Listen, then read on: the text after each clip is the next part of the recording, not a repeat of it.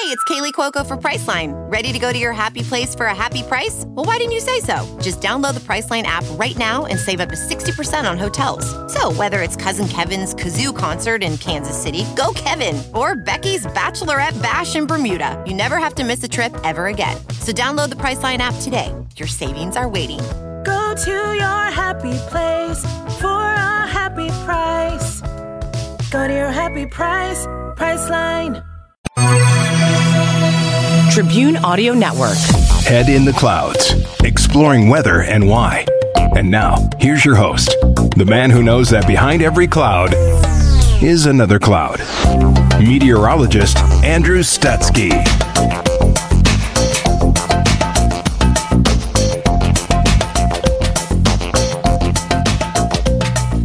Thanks for joining us for this episode of Head in the Clouds. And kind of like our previous episode that we just had, I get another special guest, except this time it's kind of a double whammy of a special guest. I've never had two guests on before, so this is a first for me. But we actually have a couple of the News 8 storm chasers joining us for this particular podcast.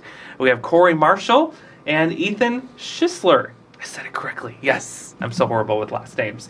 I want to thank you both for joining me for this podcast. We're going to talk about what else? Weather, of course, some storm chasing that you guys do. So I'm going to start with Corey. Because we've heard your name a lot, especially with some of the work that we've done with you this year with the Beast. We've met a couple of times and kind of poked around there. So tell us a little bit about yourself, where you're from, kind of how you got started in the storm chasing the field here.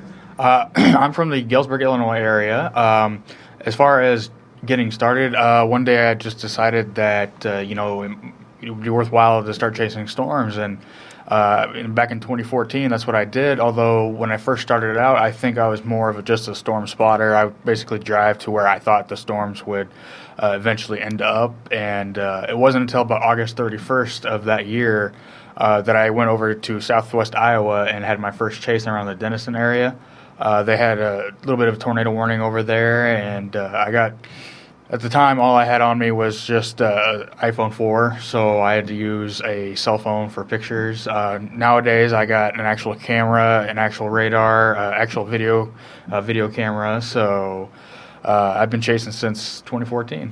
So it's been a while. Yes, and you're from Galesburg. Yep. So a local guy. Would you say you had an interest in weather since a young age? Are you one of those people like a lot of meteorologists, people in that community are? I've always had an interest. To be honest with you, when I was a kid, I was kind of terrified of storms at first. That passion eventually evolved. The older I got, the more curious of the nature of storms I got. Back in 4th or 5th grade is when I experienced my first windstorm. And that was early in the morning, around 7, 8 in the morning. I was actually on my way to band practice. Oh, wow. My grandpa and I were up at Altona, and the skies just turned almost pitch black. Wow. So, yeah, I think a lot of us have that story of either being frightened by the storms or being simply fascinated by them. Ethan, you probably have a very similar experience, I'd imagine, as to what kind of piqued your interest in weather. Yep, I have a pretty similar experience. My first storm spotting experience was in 2003 with my dad. My first tornado was on May 30th, 2004, Memorial Day weekend, part of a large severe weather outbreak in the Midwest. We were on a camping trip, and a tornado passed just to our south, and we got kind of the RFD, the rear flanking downdraft of the storm that wraps around the backside of the tornado, and about 70 to 80 mile-an-hour winds, and that's kind of what really sparked my passion into weather. And I also saw the Utica tornado live on TV. Wow. When it went through. I didn't see it in person, but I seen it on TV, and after that, I knew that was something that I had to do, and I wanted to see tornadoes in person and kind of get that experience, and I've been doing it ever since. So that's incredible. And on that front, kind of an icebreaker of a question for both of you: who's seen the most tornadoes since you guys have been storm chasing? I think Ethan takes the cake on that one. How many have you logged now personally? I don't know exactly how many. It's probably around 100 maybe or Wow. so. I've been doing it for quite a few years, so I don't keep an exact count. Tornadoes are kind of an enigma that Mother Nature doesn't exactly determine where one ends and the other one begins. So it's kind of difficult to count tornadoes, But I'd say in that ballpark of somewhere. So. And if you don't mind me asking, how old are you? I am 24 currently. Wow, and you've already seen that many. That's incredible. Yep. A lot of us are jealous right now, myself included, because I'm 33 and I've only seen one in real life, so I've got a lot of catching up to do.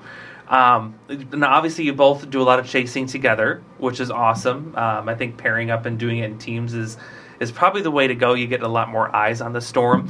So do you find that kind of with your friends that you know in the storm chasing community, do they like to go solo, or do they like the team having another person in the car? What have you guys seen when you're in the field? Personally, I prefer to have Ethan with me whenever I can. I'm not against having to do it solo either, because I still see a lot of fantastic storms out there. But it's better and it's more safer to have a second set of eyes out there. Absolutely. On everything. Yeah, the more eyes, the better. Yep. Myself, I prefer teams of two or three. Got Corey here that's been chasing with me for a number of years, and also my friend Colby from Galesburg, Illinois. We kind of started chasing together back in 2011, and been chasing ever since. So we got a few other friends in the chaser community that chase with us as well. So. We prefer teams of two or three. It cuts down on the cost of the chase, especially if you're going out of state. Gas prices where they set these days. You get two or three people in the vehicle. You cut, kind of split the hotel costs, split the gas costs, and it makes things a little more affordable. And Corey and I do the same thing. Split the costs, and we made a 2-day trip down to Oklahoma earlier this spring, and we're able to basically drive down there and back in $60-$70. Something like that. Yeah, so it was a pretty cheap trip. And his car gets about 30-some miles per gallon, so makes things pretty affordable. Well, yeah, no, I always joke with people that, a chasecation is what we call it, a storm chasing vacation. It's probably one of the most inexpensive vacations you could take, especially if you're doing it as a group, but come back with something so memorable, whether it be pictures or video, or just the experience itself. That adrenaline rush, if you will, while you're out chasing. I'm sure you guys probably agree with that too. Yep. Looking kind of at the other end of storm chasing, what's been the most memorable experience that you've had? Oh boy. Kind of whether it be the scariest or like, wow, that was really cool. For me, it would be July 16th, 2015. That was my very first solo chase. That was the day Cameron and Monmouth got hit by tornado. For me, I was the only one on Highway 34 once I saw him and Colby turn off. And I had to have gotten hit by debris or something because my back window blew out. And then in that moment, for me, things got so surreal that, it's a fun hobby, but it's also very dangerous. So after that point, I kind of just pulled off to the side. Cop did eventually pull up next to me and asked if I could help him block off the road for a little while and try to turn vehicles around because there was debris all over the road. That same storm actually dropped a lot of heavy rain, and on the way home, I had to take the back roads home, and I saw a few cars in ditches that had been swept away by floodwater. So. Wow. Yeah, and we certainly see a lot of that in this area, too. It's not just tornadoes and hail and wind, but flooding certainly, as we know, especially from this year, is a big factor. What about you, Ethan? What was your most memorable experience, would you say? I've got a couple that I'd probably bring up. They're pretty close in memorabilia as far as being memorable. I'd say the number one for me would be the twin tornadoes back in 2014 in Pilgrim, Nebraska. Me and my friend Aaron Rigsby out of Ohio were able to chase that day, team up and chase that day, and we were seeing numerous tornadoes, including 2 EF4s. One of them went through the town, and both of them were on the ground for about 30 minutes and simultaneously, and something that you don't see very often, let alone 2 EF4s. They kind of crisscrossed paths, and then multiple other tornadoes developed into that same storm, and then another experience, I share with Corey as well as Colby and I were able to team up on a storm outside of the tract from Burlington, Iowa, all the way to Galesburg, and dropped several tornadoes on July 16th, 2015, and including the one that went through Cameron. And we were the first to pull up on scene in Cameron, and the level of destruction that you see from these storms is just incredible, and it's also very sad to see. It affects a lot of people, and it's makes what we do very sobering. It brings a kind of that sobering level to things that you don't want to see a lot of destruction, and it really keeps things in check as far as how strong these storms are. Absolutely, and I'm glad you brought that point up, because I think that's why a lot of folks, not only in the storm chasing community and the storm spotting community, but also in the meteorological community. That is why we do what we do. Even though you're going to see those things, the hope is that somebody out there somewhere is on these storms ahead of time, watching them, relaying this critical information, whether it be to the National Weather Service or to media, to give kind of that ground truth as to what's going on, so that, you know, when these types of situations hit those hometowns, you don't have the people that have died, unfortunately, or people that are severely injured. They get enough warning time that they're allowed to kind of take appropriate shelter. So you guys play a critical role in all of that. It's not just, you know, going out, as I'm sure you guys know, just for a fun time or whatnot. Mm-hmm. There actually is some work and some serious stuff that goes on beyond this. What would you say has been the farthest you've gone for a chase? How far? For me this year, it's either a tie between I went to Mississippi and then I went to Southwest Oklahoma. In terms of that, I think the drive to Mississippi might win on that. That seemed like it was almost what, 9 hour drive? Yeah, about 8 or 9 hours. That's a haul. Yes, it is. And we left, I want to say we left around 3:30 in the morning that day, and then we got back almost 1 a.m. that night. Yeah, so it was a 24-hour trip. Oh, my gosh. So for me, depending on how you determine, you know, length, the furthest I've gone lengthwise is southern Florida for Hurricane Irma in 2017. Colby and I teamed up and flew down there and flew back. We were down there for probably about a week, and then we flew back. You know, lost power for about a week, and you know, that was a very surreal experience. As far as driving, another hurricane, Hurricane Florence, and last year we drove about 16 hours to Wilmington, North Carolina, where we set up for several days, and were able to experience the landfall of Hurricane Florence. So, you know, while not, you know, tornadoes, they were both probably the lengthiest chase experiences that I've had, you know, privilege to be a part of. Yeah, and I can't help but wonder, you know, the hurricane's got to be such a unique experience. Because when we talk about a tornado, we're talking about a very short-term event, maybe a few minutes, if that you're going to be impacted. But a hurricane, you know, you're sitting in that puppy for hours and hours. And, you know, how was that experience? Obviously, you've seen tornadoes, but how was that experience in a hurricane that you were dealing with those conditions for hours on end? To me, it doesn't even compare. My personal favorite storms to chase are hurricanes. Our first hurricane was Irma in 2017, and after we experienced that, I knew we had to experience more of it. Just getting those winds well over 100 mile an hour for, you know, 1 or 2 hours straight is just, it's just a surreal experience. Just hearing the wind, the roar. Occasionally you'll get tornadoes and hurricanes, but they're not visible. You kind of just station up in one location and you wait for it to pass, and you get in the eye of it, and things clear out. Sometimes you get sunny skies. Sometimes, you know, it's cloud filled, but a lot of times it's that calm that's in the eye, and it's just that experience that, you know, you've nailed the forecast. You've driven that distance, and you've succeeded. But also there is also the destruction and the devastation that these storms cause that we don't want to see. You know, we're there, and, you know, we're able sometimes to help people out, and, you know, that are in that situation. So, and I think, you know, as you were saying, that by traveling these distances and going to these places, you know, we're able to help get warnings out and such. So it also, you know, is part of it too. Right, and while you were in the midst of this storm, did you feel any physical impacts from it? I know a lot of people say they can feel the pressure change in their ears or kind of in their head. Did you experience any of that at all? Or a little bit in Irma. We had pressure, if people are familiar, in millibars, down to around 938 millibars, which is very, very low pressure. Yes. Very, very low pressure. So a little bit, you know, I experienced it a little bit. You know, my ears are prone to pressure changes. Florence, I didn't experience it as much because it was a very slow-moving storm. It came on shore very, very slow. It took probably 18 hours for this thing to come on shore, and it just took its time. And then when it came on shore, it just stalled out. And areas of North Carolina got, you know, 40, 50 inches of rain, you know, which is, you know, a huge amount of rain. So, yeah, that is a lot of rain. Did you have any storm surge with this, or were you far enough inland? There was a little bit of storm surge on both of them, but we didn't experience a whole lot of storm surge with them. I'm sure there was a lot of storm surge with Florence further downstream on like Cape Lookout, North Carolina, but we were more in Wilmington in the eye wall, so we didn't have a ton of storm surge. There was quite a bit of flooding, but not a lot of like storm surge, more inland flooding. So.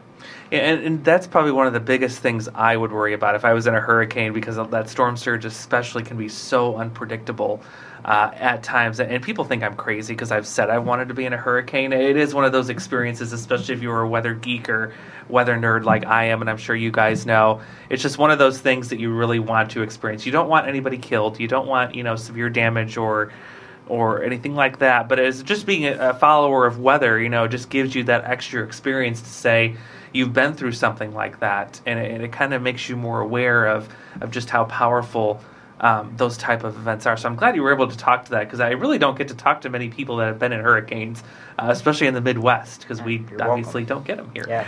And a lot of us are thankful for that. That is for sure. Kind of another question I can throw you, and sometimes it opens up a can of worms, because I know it's a sensitive topic in the chasing community. It's become a more ever popular, increasing thing for people to do. And I know we've run into problems with this, where we have so many people just converging on these areas. We saw it this year with the high risk down in Oklahoma and parts of Kansas and Texas. Just a lot of people all converging on one spot, and road networks getting clogged, people driving erratically, cutting people off. What have you guys first of all, run into that when you've been out and about? Have you had an experience with that? Mm-hmm. And has it gotten worse over the years? Back on March 13th of 2015, when we were chasing near the Good Hope area, I ran into a little bit of a chaser convergence. It wasn't anything like what I saw this year on May 20th in Oklahoma. I've seen hundreds and hundreds of vehicles, storm chasers, and weather enthusiasts, maybe even spotters, out on the roads. We were going, I'd say, 15, 20 miles an hour at times. Wow. There was a few accidents even out there. And a few days later, I happened to watch a video of a Dow or Doppler on wheels being shown passing traffic that afternoon, which is a pretty serious thing for them. I guarantee they faced a lot of backlash for that. Oh, I'm sure.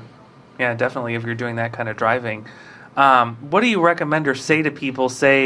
I like to call them kind of the mom and pop chasers. They don't have the knowledge, but they have the knowledge enough to at least to get like a weather app on their phone and just kind of go out and mosey around and say, oh, let's see if we can see something. What would you tell the people that may not have the proper training that are thinking about going to do something like that? I'd say on these big high-risk type days, I'd say probably not a good idea to go out. Storms you get these shear and instability parameters that are coming together like that like they did on May 20th. Or even if you just get one storm to form, it's not a good idea to go out especially if you don't know what you're doing or how storms work and how tornadoes work. I'd say the best thing to do is do research first on how storms work. On how to chase storms, how to spot storms properly. Go to a weather service oriented spotter training class. Get yourself familiarized with all the weather terms and how things work. I'd say that's probably number one before you go out and actually put yourself out there. You don't want to put yourself in harm's way if you don't have to. Yes, very well said, because you don't need to be a degreed meteorologist to go out and be a storm chaser, be safe, and be successful.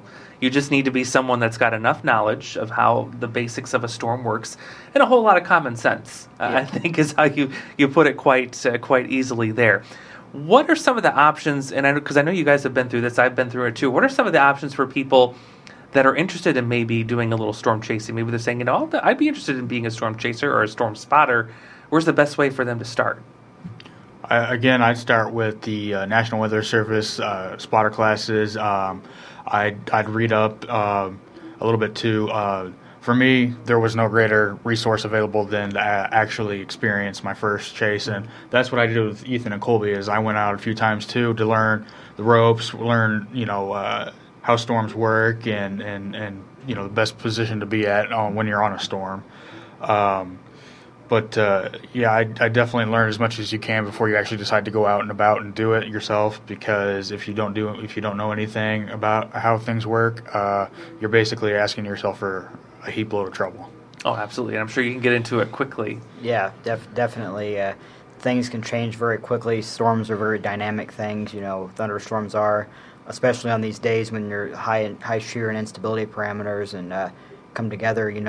things can change very, very rapidly. Tornadoes can form within seconds. Almost every big tornado I've seen, the storm goes from being very benign, not looking like it's going to do much, to producing a strong tornado within a couple minutes. And if you're in a position where you're underneath the storm or you're in a bad position, you can find yourself in a lot of trouble really, really fast. And some of these tornadoes contain winds 150, 200 miles an hour, and you're in a vehicle that can roll a vehicle. You can have flying debris come at you, especially if you're in a really bad position. You want to know what you're doing before you go out there. And again, safety's number one priority. You don't want to find yourself in that position where you're going to be in trouble. Right. And you almost have to treat storms as a living, breathing creature that do have minds of their own, even though physically it's just a giant lob of water vapor. And it looks very intimidating, of course. Like you said, these storms can change motions, directions. They can intensify, re-intensify, decrease in intensity. They really do have a mind of their own, and that's why it's important that you have some of that background knowledge as to what you should be looking for and what you're looking at. Because, even on a severe weather day here in the Quad Cities, we'll get a lot of viewers that send us pictures of clouds, and it's like, here's a tornado, for example, and it's like, well, not quite. It's a different kind of cloud. Thanks for sending it in, but, there's a lot of misinformation out there. And social media, of course, makes it so easy for this stuff to get spread. It's kind of crazy. You see the storm pictures, the one that said, here's Hurricane Rita coming ashore, or Hurricane Katrina, and in reality, it's a supercell that was in the Midwest somewhere. Yeah. So there's a lot of misinformation. So it's really worth your time to check out, like you said, one of these spotter classes. They're totally free. And that in enough should be an encouragement for you to go, because these are the experts from the National Weather Service coming down to your hometown in most instances. They try to get to at least one city in each county every year to hold these free classes. And they've got slides, they've got pictures of what you need to look for. A lot of them even have access to these online learning modules that they can give you too, so you can get a lot of information that way. And another thing, you might want to, consider is if you're interested in weather, they you go to these websites, a lot of misinformation out there, as Andrew said. You look at a website, .gov or .edu after the website name. It's a great way to know what quality information you're getting. And Weather Service even has what they call comment modules. If you want to search that in Google, a great way to learn information and learn it quick. It's a very educational oriented tool. It even has a quiz at the end of it where you can learn information, and they only take a couple hours to complete, and you can really build your knowledge base. I've gone through several of them myself. So I have as well. It's funny you mentioned that, because even at Northern, we used a lot of the comment modules for some of our learning, and it's another free resource that's out there that you can utilize and even take a quiz, like you said, and see how you scored and see where you need to improve on if you need to do some of that. I'll get a couple more questions in here before we run out of time. Technology in weather and storm chasing specifically is just blowing up like crazy. Before you couldn't get Doppler radar on your phone. Now not only can you get Doppler radar on your phone, you can get models, you can get access to the high resolution level 2 data, which I think has really improved not only the safety aspect of it, especially for those like yourself that are knowledgeable in the field, but really improved the accuracy as to where you need to be at a certain time for a specific storm. Is that what you guys have found? Like when you first started chasing, did you have access to the amount of data that you have today at your disposal, or was it way different? For me, it's definitely gotten better. When I first started, I didn't know how to read models as well as I do today.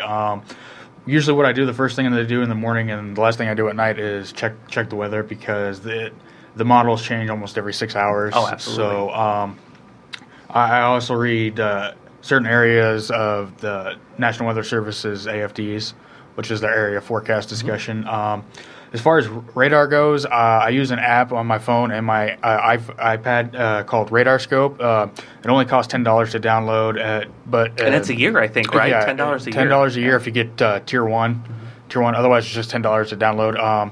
And it shows you where storms are. It shows you tornado warnings, severe thunderstorm warnings. I assume at some point they're going to start showing snowstorm warnings, because I've heard like snow squall warnings. Those are coming this winter. Yep. So I don't know if they'll show that or not. But it even shows you where special marine warnings are. Shows you live reports. LSR reports from the National Weather Service that they get from people too. So yeah, which are your local storm reports. In case nobody knows what the LSR abbreviation is, yeah, those are the reports that the public sends in, or spotters. It is a really neat app, very neat app. Yep, and I'd say for me, when we first started going out spotting, the only thing we had was a road map and NOAA weather radio. So not a whole lot of technology. And then as the years progressed, you got radar on your cell phones, and smartphones started coming into the picture in the late 2000s, early 2010s, and now we have almost an entire computer in our pockets. So it's amazing how far technology's come. It is, and it's going to be incredible to watch what happens, say, even in the next 10, 15 years. Yep. Because already we're planning, to phase out the Doppler radar eventually by 2030 or something like that. And we're going to have these mini Dopplers on cell phone towers. And I think the whole weather realm of technology, anyway, is going to get crazy probably in the next 10 years. So kind of a great time to be alive in the weather community to see all of this change. Any final thoughts from you guys before we wrap up this podcast, whether it be your thoughts on the chasing, your thoughts on how it is to work with us here at WQAD. I know sometimes James, Morgan, Eric, myself, we can be a little bit of a handful, but we surely appreciate you guys working with us. That is for sure. I think it's a privilege to be able to work with a local station and be able to work with you guys. It's a privilege to be able to bring weather knowledge from out in the field to the to local coverage, and to be able to help people out and send those live reports in, and whether we're on air or not, it's definitely a privilege, I think, and an honor. So. Oh, well, thank you. It's an honor to have both of you here as well. Because, yeah, exactly like you said, ground truth is so critical when it comes to severe weather events, especially here. We have radar, which is great, but you're not going to see everything on radar as we've seen. Doppler radar only goes to about, you get that radar scan at 5,000, 6,000 feet up, and everything that's happening with the tornado is happening at ground level. So as you said, ground truth. Definitely very important. And that's where you guys come in. So we're going to look forward to working with you guys. It's been so quiet around here. We have not had much in the way of severe weather lately. It's been fairly isolated. But if we pick things up in the fall like we could, it's kind of our second severe weather season here in the Quad Cities. I'm sure we'll be teaming up together. We'll have a lot of information that we'll be sharing back and forth. And, of course, tracking storms. That's what we do here at WQAD News 8. So, Corey, Ethan, thank you very much, gentlemen, for coming in. Thank you for having us. We appreciate it very much. You bet. We'll have you anytime. I always love to talk weather. Any excuse I can get to do that. Thank you so much for tuning into our Head in the Clouds podcast. As always, if you have any ideas for future episodes, we have our contact information on our webpage at WQAD.com. This has been meteorologist Andrew Stutzky with WQAD News 8.